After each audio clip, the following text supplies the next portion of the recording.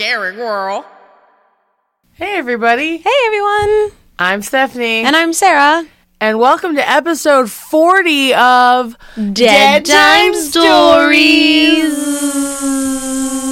Girl. 40, 40, blah, blah, blah, blah. Blah, blah, blah. We're 10 episodes away from 50. 40, 30, and fly.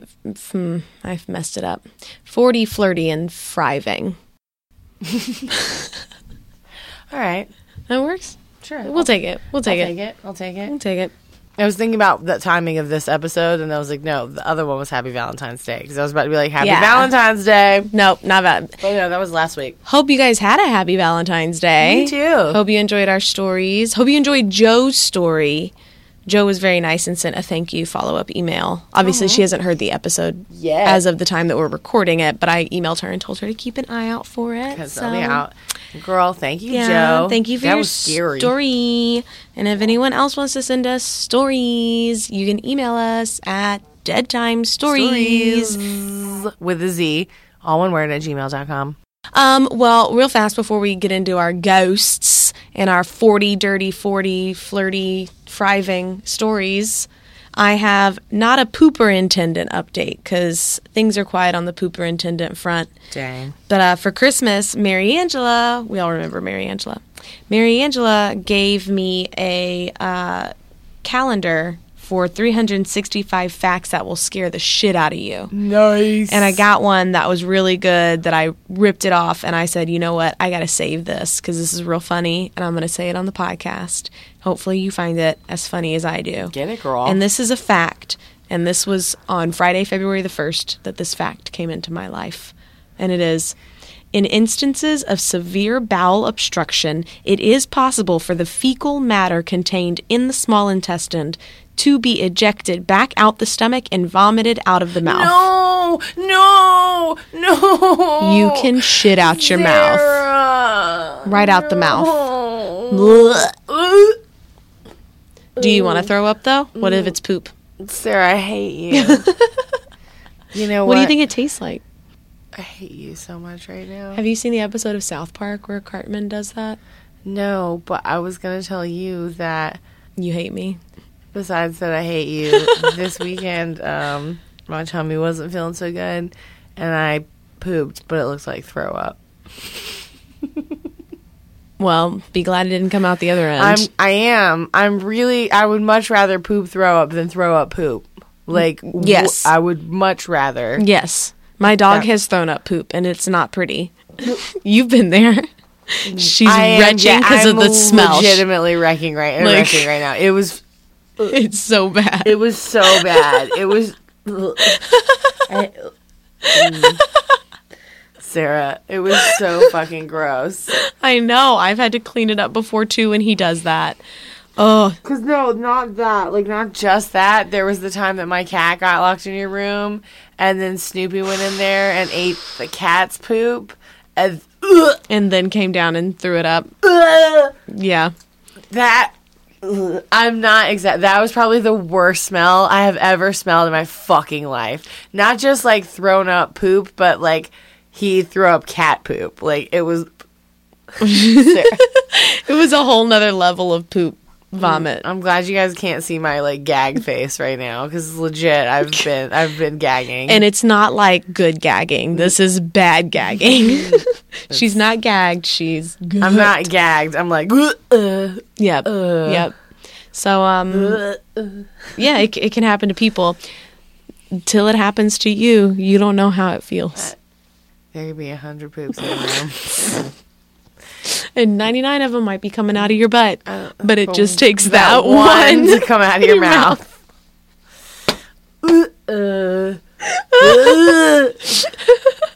It's fucking disgusting. I had another poop thing with it. Oh, yeah. We've also been talking to Stephanie a lot. Guys, we're in Philadelphia, and one of the best museums in Philadelphia is the Mutter Museum, M-U-T-T-E-R, and it's a museum of physical abnormalities and other weird things of science and anatomy. And in that museum, they have the world's largest colon. They do, and then they have a stuffed animal version of it that you can buy and take home. They do, but it is not as big as the actual version. I don't like that. That's I not know. cool. Well, it wouldn't have been a stuffed animal if they made a plush one. It would have just been like a beanbag colon. It was big. Right. It is big. It's still there. But then I wondered, did he ever poop out of his mouth? But probably not, because he died from bowel obstruction. But he might have had like poop burps. I hate you. Do you want to change subjects? Speaking of poop, there's finally a ticket link for my one-woman show. If you go to badsex.bpt.me, M-E, you can get tickets to my one-woman show called Bad Sex and Other Problematic Analogies. It's Friday, April 5th at the Rotunda. And I've had a bunch of people ask me if it was the main theater or the back theater, and I didn't realize there were two theaters. So my answer was, I don't know. But today I asked the producer, and he said it's the main theater. It's the big theater. Yay. It's not the sanctuary, as he called it. Yeah. So what? Tickets are $15. That's super a cheap. steal. That's a steal. For the world premiere of my one-woman show, Bad Sex and Other Problematic Analogies. Again, that's badsex.bpt.me. And you can buy tickets now for my show in April. What? Can you believe it? I can. So, Stephanie, Y'all ready to talk about some ghosts? I'm going first, right? Do you want to go? Who went first last time? Me. Oh, okay. Or no, you did. Sorry, you I did. Okay, so you're going You first. went first on Sunday, All right. which is last week to these people. I know. Stephanie, what are you talking about this week? Well, I know we're both really excited because if you guys didn't hear, this is our 40th, flirtieth, thrivingest episode. I still wish I had more stuff because there's just so much. There's just so much stuff. And what I didn't have time to do was finish the Netflix documentary, but I got other research. So I think I mentioned last time that I'm talking about Ted Bundy today. There's a documentary on Netflix, which y'all know I love. Netflix or documentaries or both? Both. Netflix documentaries are legit. They're on par right now. And They're I know how it's your dream to get murdered by me and be on a Netflix documentary. I never said dream. I just said if it happened, You were like, here's the I evidence. hope, I wish, I can't If wait. I That was you. don't know. Guys, look, she's already putting words in my mouth. So if well- she lies to the cops, you all have it right here. Because there's this post I've been like sitting on to post on Instagram about how Murdering me. not you specifically, but y'all will see it because I'm gonna post it after this episode. But it's like how Netflix does like casting calls, but it's like a casting call where they're like, "You love our documentaries about serial killers. There just aren't enough serial killers. Would you be interested?" Would you want to be a serial killer? Right? Would you want to be a murderer for a Netflix documentary? And I was like, "Well, How much does it what's pay? it pay?" Right? you get me. That reminds me of did you, I feel like I told you about it, but I can't remember if you ended up watching the Casting JonBenet Netflix documentary yes. about casting Yes. actors for a documentary. so It was so fascinating. interesting. On so many levels. Just the way the way was they so did good. it was interesting. And then as a person both who's obsessed with Jean-René Ramsey's murder and as a person who's like a film and theater person who's an actress, like it was fascinating because you're basically getting all these actors' perspectives on like what they think happened. Oh, it's and how so they're cool. gonna play the characters, and and I feel like Netflix released that as opposed to all the other documentaries. They just sort of released it and left it and didn't do any promo, and no one really talked about it because I just stumbled upon it randomly, and I was like, oh, a new JonBenet Ramsey thing. I knew about it. I just I hadn't gotten to it yet, but I was like, this sounds like it's totally up my alley. It's so good. It sounded confusing but interesting, and then I watched it and I was like, that was confusing but interesting. I don't know if I even read what it was about. I think I just had an hour and a half, and I was like, JonBenet Ramsey, I'll give it a shot. Did I ask you yet if you've watched Russian Doll? I think you have, and I have not. Okay. I'm almost done with Grace and Frankie. Okay. I've got like 2 I haven't episodes watched left. the most recent Grace and Frankie. So good. I bet it is. And I know So good. RuPaul is there. Is Dolly there? I have not seen Dolly yet. Okay, then I doubt it. I got 2 episodes left. 2, 3, 2, something like that. I also plan on watching Abducted in Plain Sight. Did you watch that one? I couldn't get through it. Really? Yes. Okay.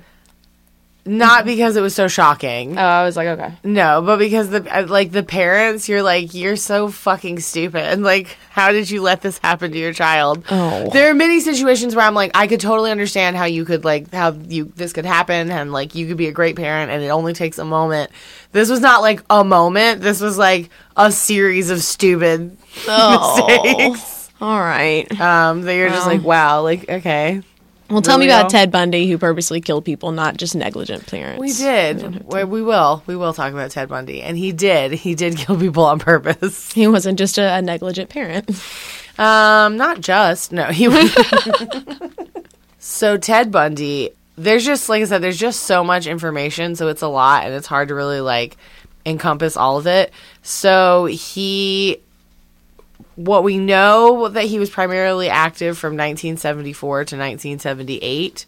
And I don't know what you know about Ted Bundy. There's a lot of talk about this movie that's coming out right now, starring Zac Efron as Ted Bundy, because Ted Bundy was considered like he was very handsome and he was very charming, and he was not who people like would have thought a serial killer would be. And not like it's not like he didn't have any friends or anything like that. Like, he had political aspirations. He did a lot of campaign work for the Republican Party. What? No. But he was my gosh. very, Are you like, serious? clean cut, like, very, like, handsome, charming man. And he, like I said, worked on multiple campaigns because he was interested in politics, and he went to law school. So he was raised by his grandparents because his mother was unwed, and it was one of those things where like he was raised by his grandparents and like not told, told that his mother was his sister. Oh, okay. By many accounts, he said that he had a really great relationship with his grandparents / parents, but Bundy and some of his family members in 1987 gave interviews where they described his grandfather as a, quote, tyrannical bully, and abusive towards his wife and dog. Oh, I know. How could you hit your dog? I know. Now, so you could say maybe that had something to do with it. Maybe it didn't. He said initially, he told all kinds of stories, so that's why a lot of it is like hard to know what's real or like what happened when, because he told a lot of different things to different people. Okay. That was part of his like, being charming, like being a charming storyteller. He's so a it's hard to pathological tell. liar. Yeah. And not necessarily like, it's part lying and part like just kind of, what's the word I'm looking for? Fibbing? Just like exaggerated storytelling, where it wasn't like completely untrue, and it wasn't necessarily just like he would like exaggerate some details to one person, but then tell something else to somebody else, and it wasn't really about the lie. It was about like the compelling storytelling, which is ultimately like what is his like downfall, by the way. So. I'm sure. So you can say, like, did his childhood have anything to do with it? By a lot of accounts, he had a very happy, normal childhood, and he was just kind of evil. And one account, his Aunt Julia, his aunt / great aunt, because it was his grandmother's sister, but like he thought that was his mom. So, by one account, his Aunt Julia, who's a great aunt, because it's his grandmother's sister, but he thought it was his mother's sister. She said that when he was 3 years old, she woke up one time surrounded by knives, and he was there just standing there smiling, and he was 3 at the time. So, like, he might also just be a fucking crazy evil dude. What the fuck? And what was her I'm just like, what would your reaction be at that What point? did you do? Oh, God, I don't even know. So, he went to college at, I think it was I wrote it down, but I've forgotten. I thought I wrote it down, but I didn't. He went to his first college, because he went to like 3 colleges. And he was in Utah, and he was dating, his first serious girlfriend was a woman named Diane Marjorie Edwards. There's a Jean in there somewhere, too. It's like Diane Jean Marjorie Edwards. She has, like, 4 names. God, one of those Mormons, Right? Oh, girl. That was his first, like, real relationship, and he lost his virginity to her, like, during working on the Dan Evans for governor campaign, who was a Republican candidate for governor in Utah. After graduation, he didn't get into any of the more prestigious law schools. He didn't get into any that he was trying to get into.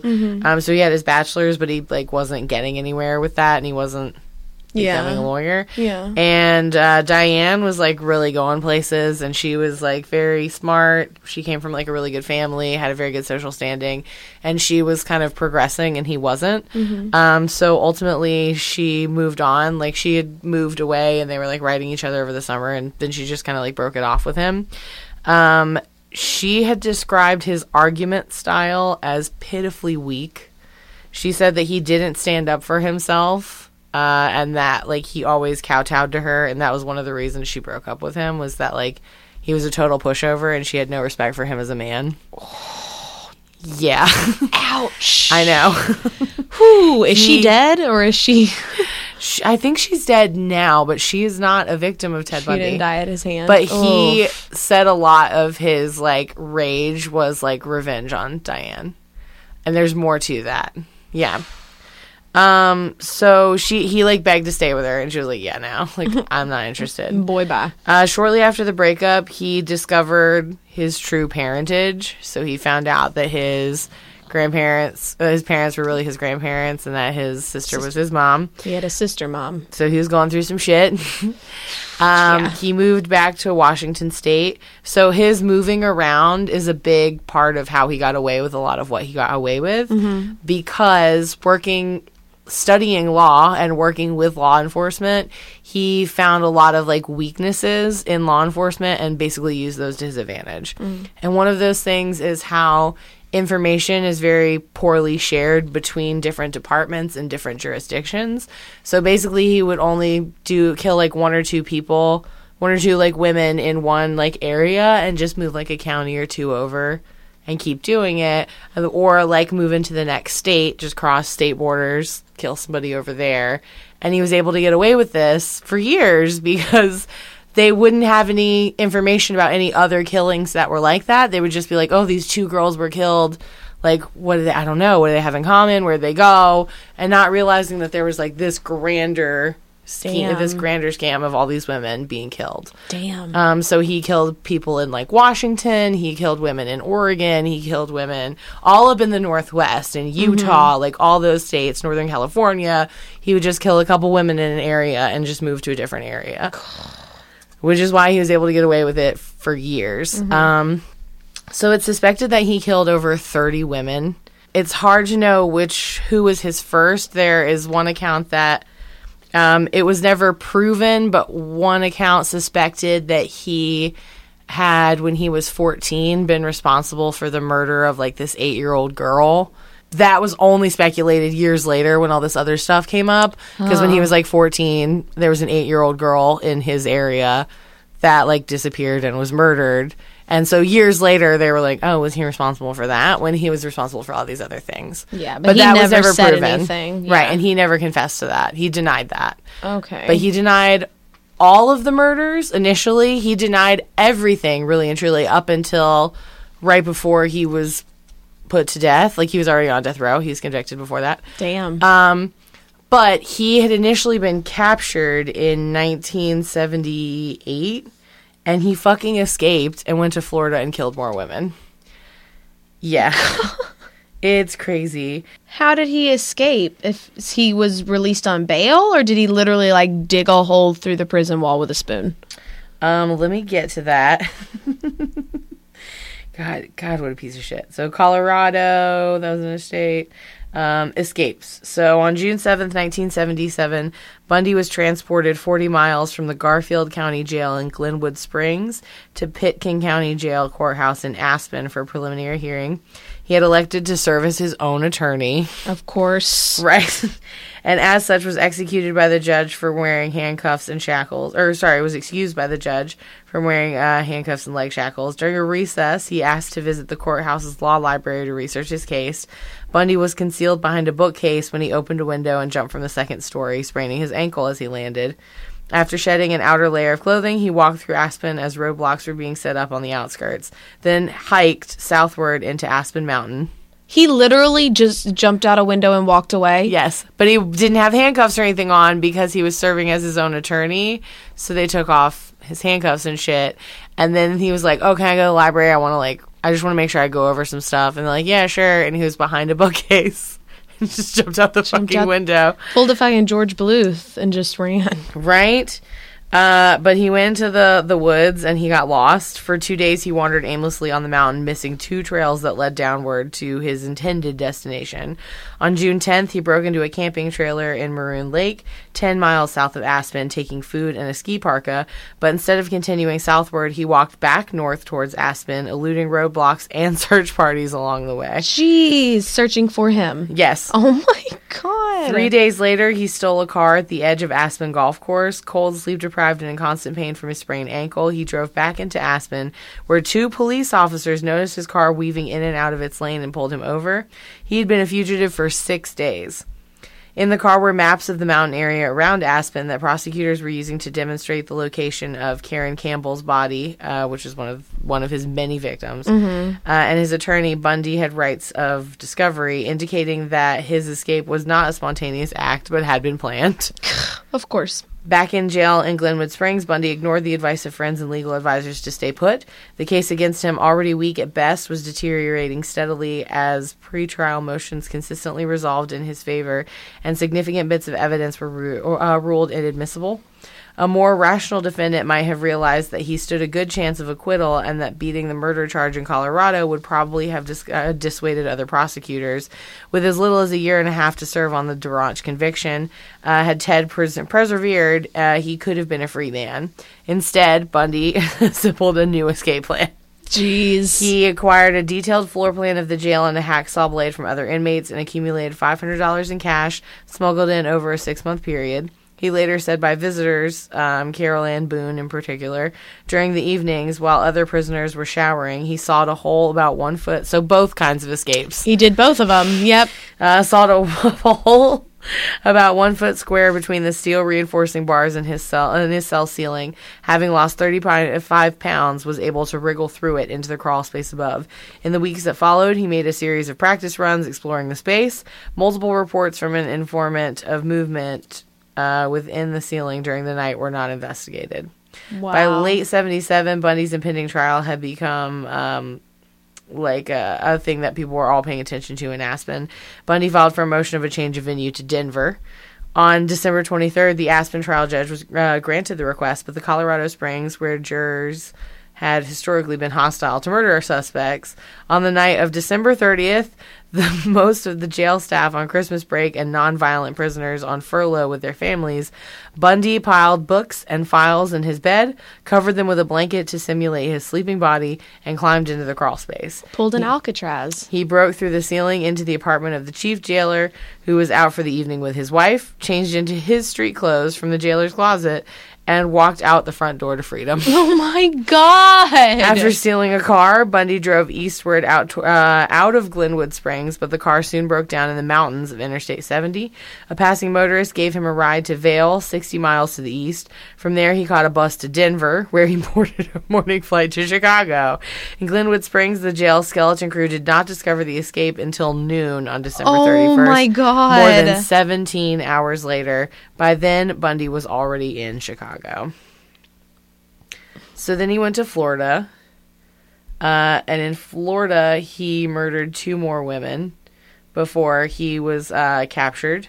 And by February 12th, with insufficient cash to pay his overdue rent and a growing suspicion that the police were closing in on him, Bundy stole a car and fled Tallahassee, driving westward to the Florida Panhandle. 3 days later, at around 1 a.m., he was stopped by Pensacola police officer David Lee near the Alabama state line after a wants and warrants check showed his Volkswagen Beetle was stolen. When told he was under arrest, Bundy kicked Lee's legs out from under him and took off running.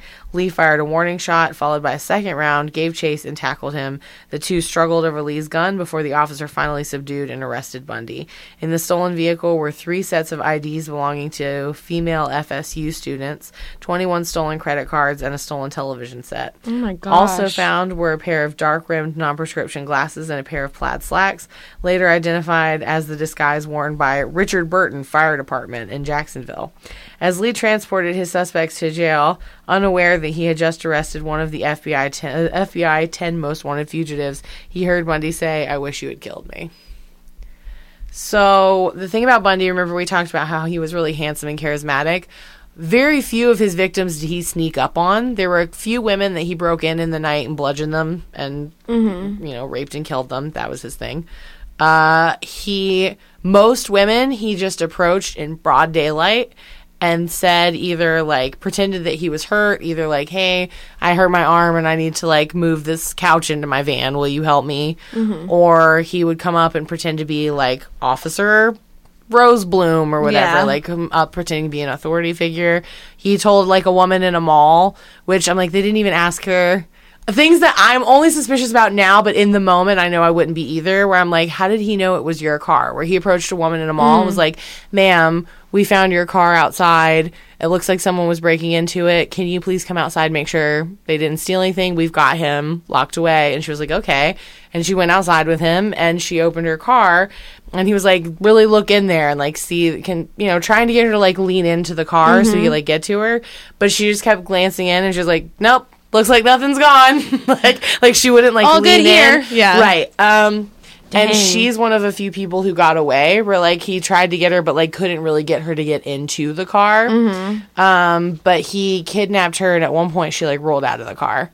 She was like, "Not today, Satan." Yeah. No, I'm not playing with this. But literally he, when that happened, just drove to a different town. Like 4 hours later, he kidnapped and killed somebody else. Jeez. So, like, he didn't get her, but he just went up to a different town and got someone else in a different town.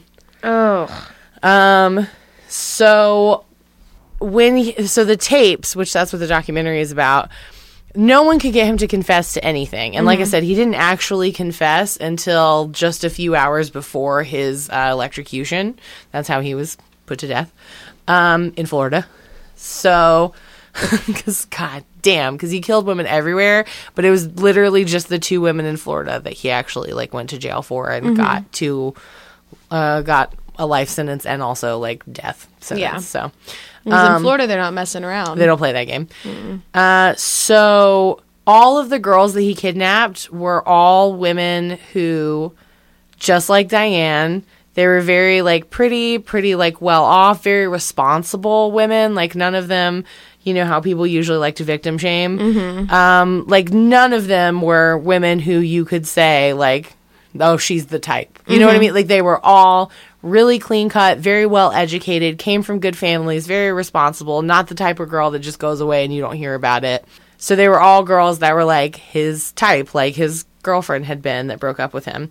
And she said that, so he, when he was arrested initially, he was turned in by the girlfriend that he met, Elizabeth Klopper, who was from Ogden, Utah.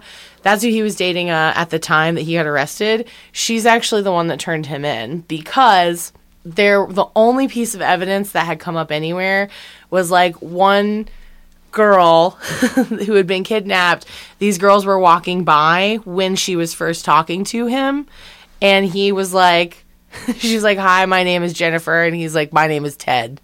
So they knew there was somebody named Ted who drove a Volkswagen Beetle somewhere in the Northwest. Right? And she was like, "Well, my boyfriend's charming and handsome and his name..." And a lot of women call the cops to be like, "My boyfriend is charming and handsome and he drives a Beetle and his name is Ted." Right. All these women ratting on their boyfriends. Which good for them. Ooh, hold on. I mean, I love you, but if you're raping and murdering all these women in the Northwest... we're going to have a serious discussion about a lot of their remains were found in the same forest, even from, like, various things. Like, when they went to go search for him after he escaped, the woods that he escaped into, basically, that was the woods where he had all the bodies. And a lot of the women's bodies, like, he continued to go back and basically, like, molest their bodies until they were, like, decomposing. So necrophilia was a thing that he did? Yeah, it was, like, sometimes sex, sometimes he would just go and, like, do stuff to the bodies. Right, until they were, like, just completely, like, decomposing or had been partially eaten by animals and stuff. And he was like, "Okay, I can't do this anymore." How do they know that he was doing stuff to the bodies? Was that something he confessed? Or they found... Both, like evidence of it and something he had talked about. So the tapes, I keep skipping over this and moving on to other things. The tapes, though, like I said, he wouldn't confess to anything, but there was this reporter that was talking to him. And when oh gosh, there's so many things. I'm like, oh, this. So while he was with his second girlfriend, Elizabeth, the one that turned him in, at one point he had reconnected with Diane, and this was when he was like back in school. Like he was going to school now for psychology, which is going to help him trick people, and kind of rekindled a relationship with her. And so he was seeing both women at the same time. And then he like they rebuilt their relationship and they were like engaged. And then he just completely like cut her off and ghosted her. Yeah, I heard about this. And wasn't talking to her, right? And when she finally did talk to him again, he was like, I don't know what you're talking about. Like, that never happened. Blah, blah, blah. And she was like, I'm pretty sure it was just a ploy, like to do what he had planned, all of that just to get back at me for breaking up with him a couple years earlier. Mm-hmm. And he just wanted to prove to himself that like he could marry her if he wanted to, but he had moved beyond that. Mm-hmm. Yeah, what a sick fuck. Yeah, I was like, I remember that part of the story. Yeah, that's crazy. Part of me is like, girl, you lucky in a way. Like, you real lucky. You got a flight. Like, I'm sorry he like convinced you to marry him and then ghosted you, but like. He could have made you a ghost. Could have made you a ghost and defiled your body. He kept some heads as trophies from a few women. No. Well, if it's just their head, no, but like he took on. I'm like, neck. did he cut off their head and neck. do when he did things to their body? Wasn't he also the one who had taken out the front passenger seat of his car so that he could lay them down? So if he was driving and he kidnapped a girl, they could just be laying there. I didn't hear that, but I'm gonna look out for it. I was like, that might be him or that might be another serial killer. But they took out the front passenger seat of their car so that they could have someone laying down bound. And no one would see it. And you couldn't see it. Oh my God. That might be someone else, though. So the thing about the tapes is that this person, so they couldn't get him to confess to anything, but this reporter was like, okay, so I'm not saying that you did it. Can you talk to me as somebody who's studied law and psychology?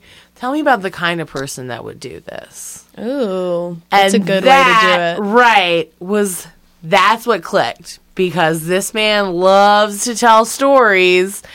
And he's like, well, it wasn't me, but I would think that this individual would do this. I would think he would stalk them. I would think he would approach them like this. I think that this would be the way that this person would go about it. This entity. That's how this person would do it. And then described many of the crimes in detail of how they took place and where they took place by doing this, in theory, as an expert. Asking for a friend. Yes. That's the name of this episode, BT Dub. Ted Bundy just Ted Bundy asking for a friend. But really, though, like that was how he told the stories of all of his murders. Was he was just like, well, I think this person would do such and such. And under that guise, he gave up a lot of information. God. I know. What a fucker. But what that also made me think of is, I don't know if I've ever talked about this book on here before or not. I have this book and I still haven't read it, and I've wanted to read it for years. If I Did It by O.J. Simpson. Are you familiar with this book? I feel like I've heard of it. I'm not totally familiar with it, but I'm like, okay, sure. Cool. So it's called If I Did It, and it's O.J. Simpson's account of, he didn't do it, but if he had done it, this is how it would have gone down. Right. Jeez. So if that ballsy piece of shit, that happened. So the family of I can never remember his first name. Goldman, not Nicole Simpson, but the other one that was murdered. Murder of Nicole. Oh, you're still on OJ? Yes. Oh, I thought we went back to Bundy. Sorry, I just need to talk about this book real quick. Because I'm like, this book was like, Ron Goldman. Cool. So, the family of Ron Goldman sued O.J. Simpson for this book, right? Mm-hmm. Because even though he got away with murder, he wasn't found guilty. They had sued him for wrongful death, and they won. So, like, he owed them money, right? So, they sued him over this book so that he couldn't get any profits for it. That money all goes to the family of Ron Goldman. and Nicole Simpson. And because they took the rights of the book, they changed the cover. So the initial cover is just OJ's face, and it says in big letters, "If I Did It." And the new cover is just black, and it says, "I did it," in huge letters, and "if" is like really tiny. And inside the letter I of "I did it," so it's like, "I did it." And I was like, fuck yes. That's the kind of petty shit I aspire to one day. Just amazing. Just amazing. But anyway, so going back to Ted Bundy, that was what reminded me of that, was this like third person, like, well, the individual who would do this type of thing, I imagine he would go about it like this. He would talk to them like that. Think? So he was a real piece of fuck. But he was found guilty in Florida for the 2 women that he killed when he was there after he had escaped in Colorado. And he was electrocuted in 89. So fuck him. Yeah, I was like, didn't this come out because it's, what, the 30th Yes, anniversary like the 30th of anniversary his of his execution. Yeah, no, fuck Ted Bundy. And the same person who made the documentary is who made the movie starring Zac Efron. I did know that. Yes. Yeah. And I honestly feel, I know a lot of people feel like it's romanticizing his story, but I disagree with that thought process. I don't think just to talk about someone and tell a story of someone isn't to romanticize them. And he's played by a handsome young guy because everyone talked about what a handsome young guy he was. And all these women turned out to his trial because they thought he was just so dashing and handsome. Mm-hmm. Regardless of, he raped and murdered over 30 women and disfigured their bodies. And women are just like, he doesn't seem like he's handsome. So cute. Did you know he worked on Dan Evans' Republican governor campaign? He's a Republican. He's got to be a good guy. A handsome, clean-cut fella. Yeah, he's got to be good. He's a real Zac Efron type. Aw, or Zac Efron's a real Bundy type. I'm sorry, Zac Efron. I'm sure you're a stand-up guy. There was I'm sure you've only murdered one person. And it was just to get into the mind of Ted Bundy. It was just for your character work. There was a meme that I saw where it was him and said shocking, wicked, evil, like whatever the name of the the movie is, right? But it was 2 pictures from High School Musical. And it was him putting a necklace around Vanessa Hudgens' neck. And his character's name was Troy Bolton. And the necklace had a TB on it. And she's like, "Is it for Troy Bolton?" And he was like, "No, it's for Ted Bundy." And then it was like, shockingly wicked, evil. Yeah. Oh, I mean, yeah. That's my Ted Bundy talk. Thank you for coming to my Ted Bundy talk. No, that's the name of the Thank you for coming to my Ted Bundy talk. I did it. I did it. I did it.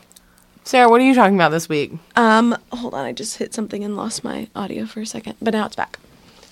Let me get my notes. Well, I decided to split this into a 2-parter. So this is our first 2-parter because I realized if I want to do it, I want to do it right. And if I want to do it, I want to tell as much of the stories that I can tell. So what I'm going to start with today is I will be telling you, I'm calling this 2-parter, Unhappy Stories from the Happiest Place on Earth. Yay! Disney! So it's all about Disney and terrible things that happen there. Terrible things that have happened there. Ooh, I'm so excited. Now, I'm only going to be focusing on Disneyland and Disney World. I will not be going overseas to any of those. No. There's so much in the ones here. So what we're talking about today we're talking about all the unhappy circumstances and things that happened, and then next week we're going to talk about all the ghosts. There's a ton of ghosts there. Because there's a ton of ghosts. There's also a ton of deaths, but I only picked out a few of the big notable ones from Disneyland and Disney World of some crazy shit that happened there, and a few of these death stories will also overlap into ghost stories. But this is part 1 of part 2 of our series of unhappy stories from the happiest place on earth. All right, so we're going to start out with the first one. So this Disneyland obviously came before Disney World, and this is Disneyland's first fatality. Shit. And it happened in 1964. And in 1964, 15-year-old Mark Maples was out visiting the park with his family and friends, and he decided to jump on one of Disneyland's first roller coasters, the Matterhorn bobsled. Now, the Matterhorn is a bobsled that takes you on a journey through the Matterhorn Mountain in the Swiss Alps, zooming you in and out of the mountain cave. So it's a mixture of an indoor-outdoor ride. Okay. So Mark, being a 15-year-old boy, and I guess wanting to show off for his friend or just being a dumbass 15-year-old boy, decides to unbuckle his seatbelt right at the point. That's going to be an overlapping theme with a few of these deaths. Where you're just like, yeah, you were dumb. You were real dumb. Died. So he's like, watch this. Takes his seatbelt off, decides to stand up right as they go over over the steepest drop. And now he's dead. And he falls out. And then he falls out in front of it, and then it hits him. Yeah. And he didn't die immediately. He was rushed to the hospital and died 3 days later from his injuries. But can you imagine being his friend sitting next to him? Fuck that. Watching him fall out, and then... Great for ruining their fucking lives. He ruined his friend's life. So he fell onto the tracks below, was run over by the car, died 3 days later in the hospital, and most definitely scarred his friend for life. Oh, yeah, absolutely. So in 1984, the Matterhorn had gotten its taste for blood, and now it wanted more. Right, yeah. Once it got a taste of human blood, it couldn't turn back. This is 48-year-old Dolly Regina Young was visiting the park with 4 of her girlfriends, and they all boarded the Matterhorn. Now, the Matterhorn, the way it's set up is you've got 2 cars together, and they look like bobsleds, but they're on a track. But they're 2 cars together, and that's one train, and that goes. And you've got 2 cars, 1 train. So her and her friends are in they're either in the second car or they're split between the first and the second car. Her 4 friends doubled up and sat in the seats in front of her, and then she was the odd man out, and she was sitting in the last seat of her train car. Alone, yeah.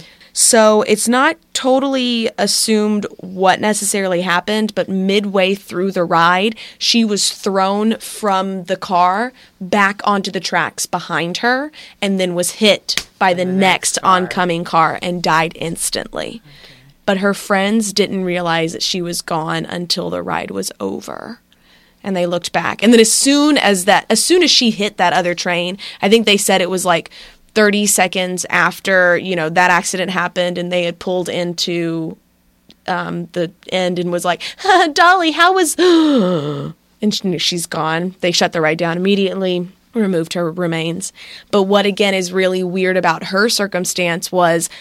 she obviously didn't undo her belt buckle. They do the safety checks where they walk by and see if your buckle's fastened, so it's assumed that her buckle was fastened when the ride started, but by the time she died and they inspected the ride, that buckle was unfastened. It was not broken, it was unfastened. So it somehow, that buckle came undone during the ride.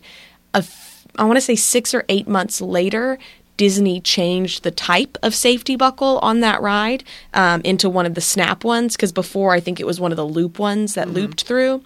They claim that it was no direct correlation to her death that spurred the change, but it seems also, like it was. Yeah. But dear old Dolly does still hang around her Matterhorn tracks, and we'll talk more about her next week because she's one of the ghosts who takes over. No word about Mark. I was thinking when I was researching, I was like, holy shit, what if Mark is such an asshole that he undid her seatbelt so that she would die and join him? That's real. I don't know. We'll see. So Dolly will make an appearance next week, but Dolly was the second life that the Matterhorn claimed once it got a taste for blood. That's not the only ride at Disney that's had a taste for blood. No, of course not. And is out to kill people. You have the People Mover of Disneyland has claimed the lives of two separate individuals. Yeah. Mm-hmm. That's the tram that's inside the park. It's not the monorail that takes you around the outside. Now, the monorail has also killed someone. So all of your, rail, take people around above the ground rides are murderers. Because Greg worked there in whenever it was, 2009 or 2008, or not 2008. I think it was 2009 or 2010 when a kid died on the monorail, I think. Really? I didn't see that one. Greg was working there when that happened. Not working at the time. Yeah. But Greg did an internship at Disneyland in Florida. What's the one in Florida? Disney World is the one in Florida. Yeah. I was I didn't see any about Disney World necessarily, but I've got all the ones for Disneyland.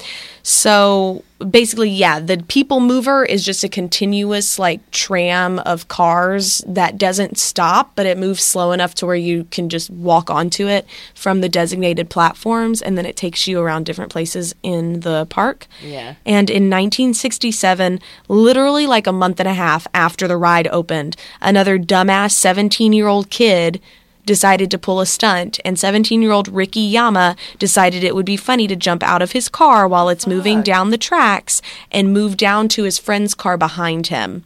His problem was he got off not at a designated platform. He got off right where there was a tunnel. He lost his footing as he was walking. He slipped and fell, and he got ran over, and his body was dragged for several hundred yards until they were able to get the thing stopped, because it had just opened a month before, so none of the employees knew what to do. They didn't know how to stop it. They didn't know how to handle the situation because it hadn't happened before. So he was hit, and then his body was dragged. And of course, by the time they got to him, he was pronounced dead. And then in 1980, an eerily similar incident happened when 18-year-old Gerardo Gonzalez decided to climb from his car to another car during the ride. It also happened at the same tunnel that the other kid had it happen. And same thing. He got off, he lost his balance, he got ran over, and he was dragged for about 100 feet. Damn! Before they stopped the ride. So the people mover in Disneyland is going to kill you if you don't keep your arms, legs, hands inside the ride at all times. At all times, you little asshole? At all times. Now, again, this isn't the people mover, but this one is the monorail at Disneyland. And in 1966, which just happened before people mover was even opened, another fucking 19-year-old decided he was going to break into the park by climbing up onto the monorail and walking down into the park and jumping back down. So he climbs up, he gets up onto the monorail where the tracks are, and the security guard sees him and starts yelling at him because the train is coming. But the kid ignores him, and he's hit by the train. And once again, he's dragged for like how long is he dragged? He's dragged for about 30 to 40 feet before they're able to get it stopped. Damn. And later in questioning, the security guard who had yelled at him reportedly said he had to hose the kid off of the underside of the monorail. Oh my God.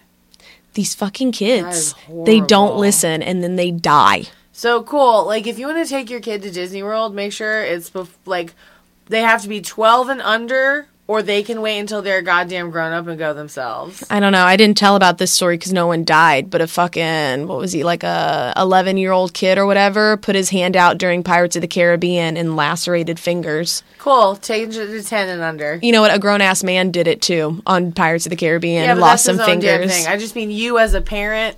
If they want to go when they're an adult and act a damn fool and lose a finger or die, like, that's on them. That's on you. You as a parent, I just don't take your teenager there because they're fucking stupid. Because they're an idiot. Like, look at me. I'm standing I'm going to stand up now on the I'm ride. fucking dead. Now I'm decapitated.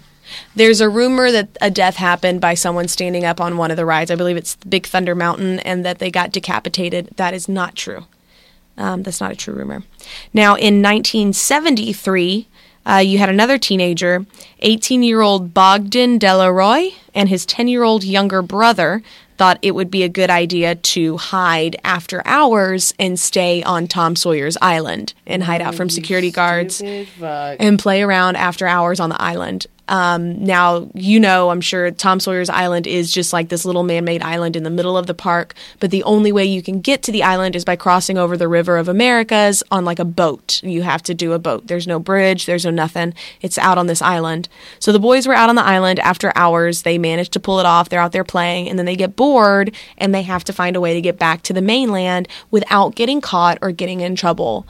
So the 10-year-old brother couldn't really swim, so the 18-year-old brother is like, no big deal, jump on my back.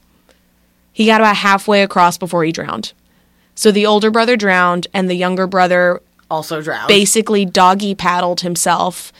I saw different things, but he doggy paddled himself to safety, whether that means he made it all the way to the other side or if someone finally saw and came out and got him. Either way, the little brother found his way to safety, and they got the older brother's body the next morning. Jesus Christ. Can you imagine, I'm terrified. It's also it's your own fault. You're such an idiot. You shouldn't have done that. But also, what a way to learn how to swim. I'm also really like terrified because of now I know this wouldn't be in that water specifically, but the little kid alligator. who got eaten by the alligator, which I know you're probably going to bring up. I'm not, because it's on a Disney resort and not in the park, and that's another circumstance where I'm like, those parents were fucking stupid. That kid was like 3. You don't leave it out of your sight long enough for it to wander down and get eaten by an alligator. That's one of those instances where I'm like, that is a quick thing, where it only takes you looking away for a second for your kid to get away, and that ends really tragically. If I'm not mistaken about that story, though, they were in an area that they were not supposed to be in. I was going to say, but they also weren't supposed to be over there because there were alligators over there. So, but no, we don't talk about that because it's a Disney resort. Right. It's not in the park. It's like it's too soon. So then, one of the more recent deaths is biggest fears. I'm sorry, being eaten by an alligator. That's like one of my biggest fears. While being neglected by your parents. Well, considering I'm already an orphan, so I always like to clarify I'm not an orphan in that both my parents are dead. I'm a Dickensian orphan, and that one of my parents is that my mother is dead and my father is not in the picture. Right. He went out to get smokes one day. I like to refer to myself as a Dickensian orphan. But that was but you got Dicken. You got that was a resort. That was a Disney resort, not a park. So we're not talking about it. But in 2003, 22-year-old Marcelo Torres was visiting Disneyland with friends, and he got on Big Thunder Mountain Railroad. Big Thunder Mountain Railroad is a roller coaster that you jump onto what looks like a train and ride through mountains, gold mines, and Old you West. Fucking stay in your cart. And you stay in your car. That's not what happened to Marcelo, of course. Unfortunately, for Marcelo's ride, a wheel assembly came loose, causing the entire train to derail. So everyone on that train, all 10 guests, were seriously injured. Unfortunately, though, Marcelo, who was sitting in the front seat, suffered the most severe blunt force trauma and internal bleeding, and he died during the crash. The problem with that, though, is that the rest of the passengers had to sit in the wreck until they could come and get them, and it took about 20 minutes while they sat there with this dude's dead body. They were sitting on the train with a dead guy! Yes. Blunt force trauma and severe internal bleeding. Didn't mean to ruin that moment for you. Yeah. With a dead guy. They were stuck on a train with a dead guy. That's terrible. So if that doesn't make you want to never go back to Disneyland again, I don't know what would. So yeah, poor Marcelo Torres did everything he was supposed to do, but the ride operators, who apparently heard a weird noise, but they were like, well, we're not mechanical people, just keep it going. They're the ones who should feel awful because they heard the noise and it ended up derailing the whole train and killing him. And then I only have one other really sad death story for you. I could talk about some other ones that happened, but these are just the big ones that jumped out at me that I was like, wow, I really want to talk about these. If you, as a listener, have any, a lot of people have stories because they have relatives or friends who used to work there, and this is what they told us while they were working there. Obviously, it's hard to find that stuff online because Disney keeps everything under wraps as much as they possibly can. And that's not just a reference to that old school DCOM movie, Under Wraps. They literally keep everything under wraps. So send us any murders or ghost stories that you know about Disney. Greg, what you got? Some stuff. What you got, Greg? Anyone. So one of the saddest ones, though, this one really makes me really sad, happened in July of 1974. An 18-year-old employee, Debbie Stone, was working in the America Sings attraction, which is the attraction that is basically like a big revolving, you sit in an audience, and there's a big revolving stage that takes you through multiple different vignettes and scenes. So she's playing the host when she ended up getting stuck between a revolving wall and a stationary platform, and she was crushed to death. She was squished like a bug. It's unclear as to exactly what prompted her to like move back to where she ended up getting stuck in that position. There's speculation that like it was just an error on the fact that the ride had only been open for a few weeks. So again, the employees were not properly trained. If it was just a misstep on her part, but either way, she ended up somehow during the intermission when the ride resets and spins back around, standing in the wrong place at the wrong time and getting crushed, and they couldn't stop the ride fast enough because they had only been open for a few weeks and they didn't know how. Oh my God. So that one really sucks because I feel like out of all the others, they seem to be a fairly quick death. Or even if you like fall out of a roller coaster and get run over and die a few days later in the hospital, number one, you did it to yourself by getting up out of your seat. Mark Maple, we all heard your story. But hers was like she was just working, she's doing her job, and she just stepped into the wrong spot, and then they couldn't do anything to stop it. And she died in like the most horrific way. And Can you imagine? I'm just like, how slow? Slow. You know it's slow. You know it's slow enough to where it's not an instant, but it's like fast enough to where she couldn't. Once she was there, she couldn't get out. I don't like it. I don't either. So I'm going to leave you with that taste in your mouth until next week when we talk about does it taste like poop in your mouth? No, I was going to say my fetish 5. Oh, well, let me finish talking about poor Debbie Stone being crushed before we move on to the sex stuff. Debbie, we're real sorry. You were done. No, I was wrapping up. Crushed. I had to finish wrapping up. Because we're not totally finished. We're moving this on to next week, but we're saying we're going to leave it here. Keep Debbie Stone in your mind. God, all right, side note about her, though. I was reading one article where they were interviewing and they were talking about how the journalist or whatever, had talked to her parents, and her parents apparently said to this journalist that they had come to terms with her death, of course, because they're God-fearing Christians, but that when they learned of her death at like 2 a.m. in the morning, when they were informed, that they got down on their knees and they prayed and they thanked God for the 18 years that they did have with her. Damn. I was like, oh my God. Those kind of Christians. Right? I'm like, I would have broken something. Like, my reaction wouldn't have been... What kind of God? Right? Right. They're like, well, thank you, Jesus. Whew, that was rough. So like she had a solid 18 years. She brought us some smiles. Oh. So tune in next week when we talk about the ghosts hanging around Disney and Disney World. It is heavy. It's a little bit heavy. So, all right, on to your fetish 5. What are we putting in our... You put what in your mouth? Yes. That was the name for one of the classes at the conference we went to, and we did not mention it. And it was all about things that you could fake eating and smoking and shit on stage. And the class was called "You Put What in Your Mouth?" I want to take the class just because that was the name of it. So that was great. All right, so Stephanie, you put what in your mouth? So I'm a little sad. I meant to talk about this last week because it was a little more like apt, but it's still fine. So.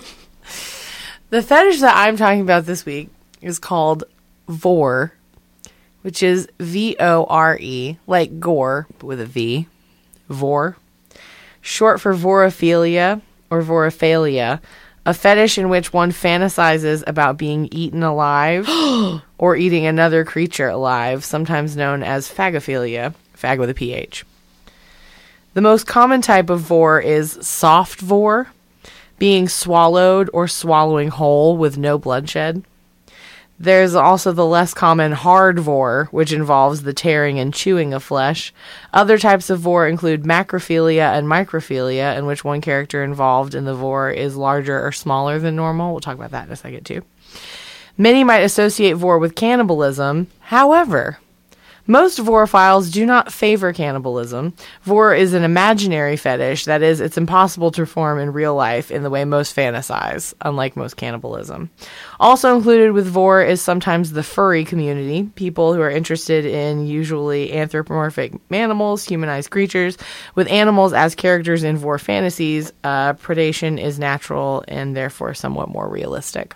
So it's more of a conceptual flesh eating than like a literal flesh eating.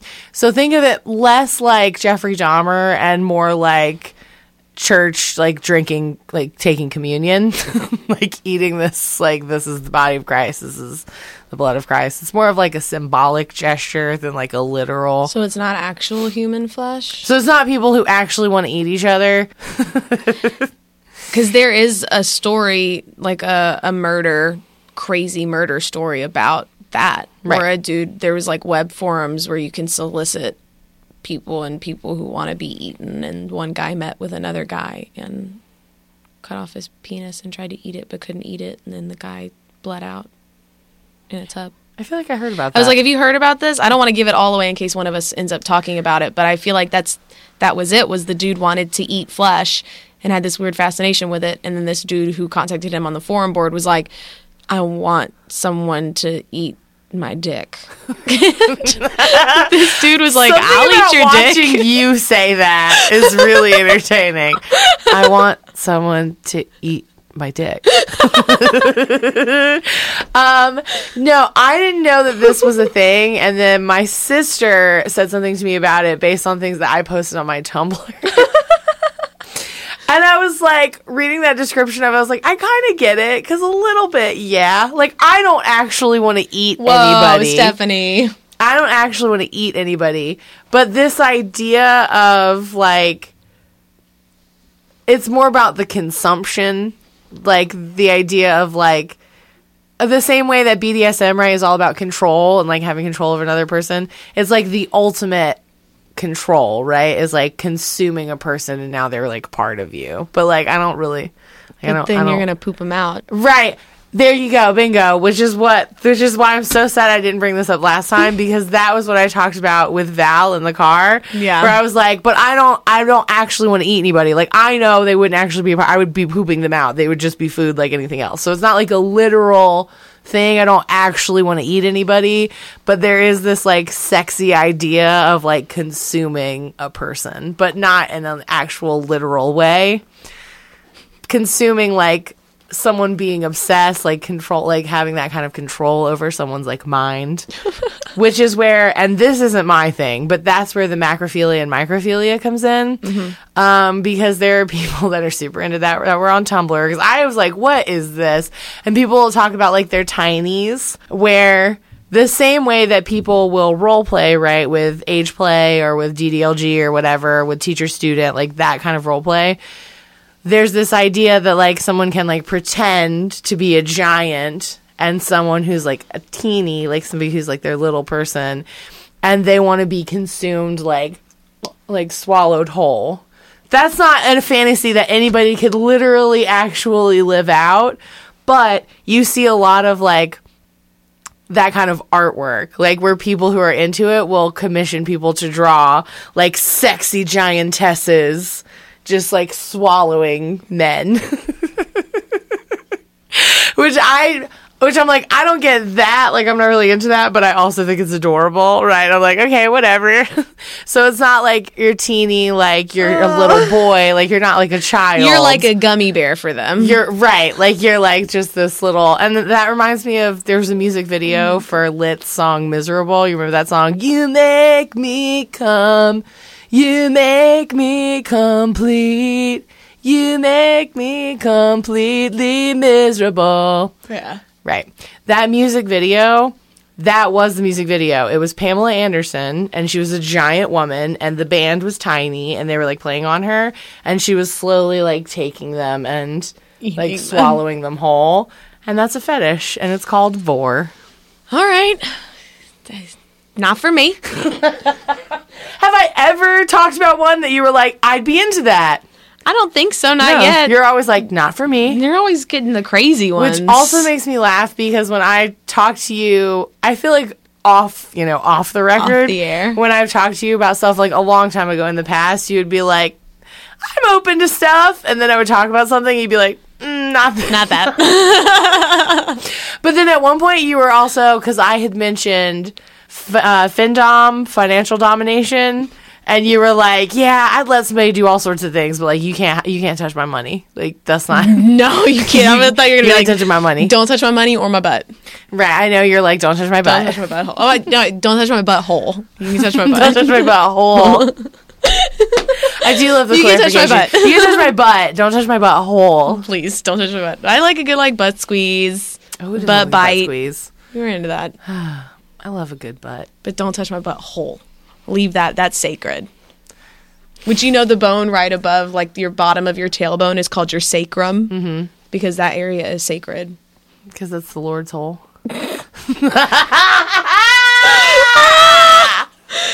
No, she's Stephanie. We're done. We're ending the episode right there. I was going to just say where we are and then leave. We're in Mary Angela's basement. Okay. If you want to help out the show, you can do that by leaving us a review on iTunes or on Facebook, preferably 5 stars. If you want a sticker, take a screenshot of that review and send it to us at our email, deadtimestories, all one word with a Z, at gmail.com. And of course, you can find us on Facebook, on Instagram at deadtimestories. Slide into our DMs, give us a hello. Solidity Check us slide out. in there. And thanks for sticking it out for 40 episodes, bitches. Bom, bom, bom, bom. That is assuming that you all stuck it out for 40 episodes. We might have 5 listeners at this point. If you stuck it Your out for this whole brother, episode, your good sister. work. I thought this was a good episode. This was fun. I mean, fun. This was I a good liked it. episode. Was this a good episode? Asking for a friend. If you were to do a good episode about a murderer, what would it sound like? I'm Stephanie, I'm Sarah. and this has been Dead Time Stories. Thanks for listening. I'm hungry, Me but not too. for a not person. for people, not for human flesh. Dead Time Stories is hosted by Sarah Heddens and Stephanie C. Kernison. Music and editing by Eric Gershnow. Artwork by Rennie Slackman.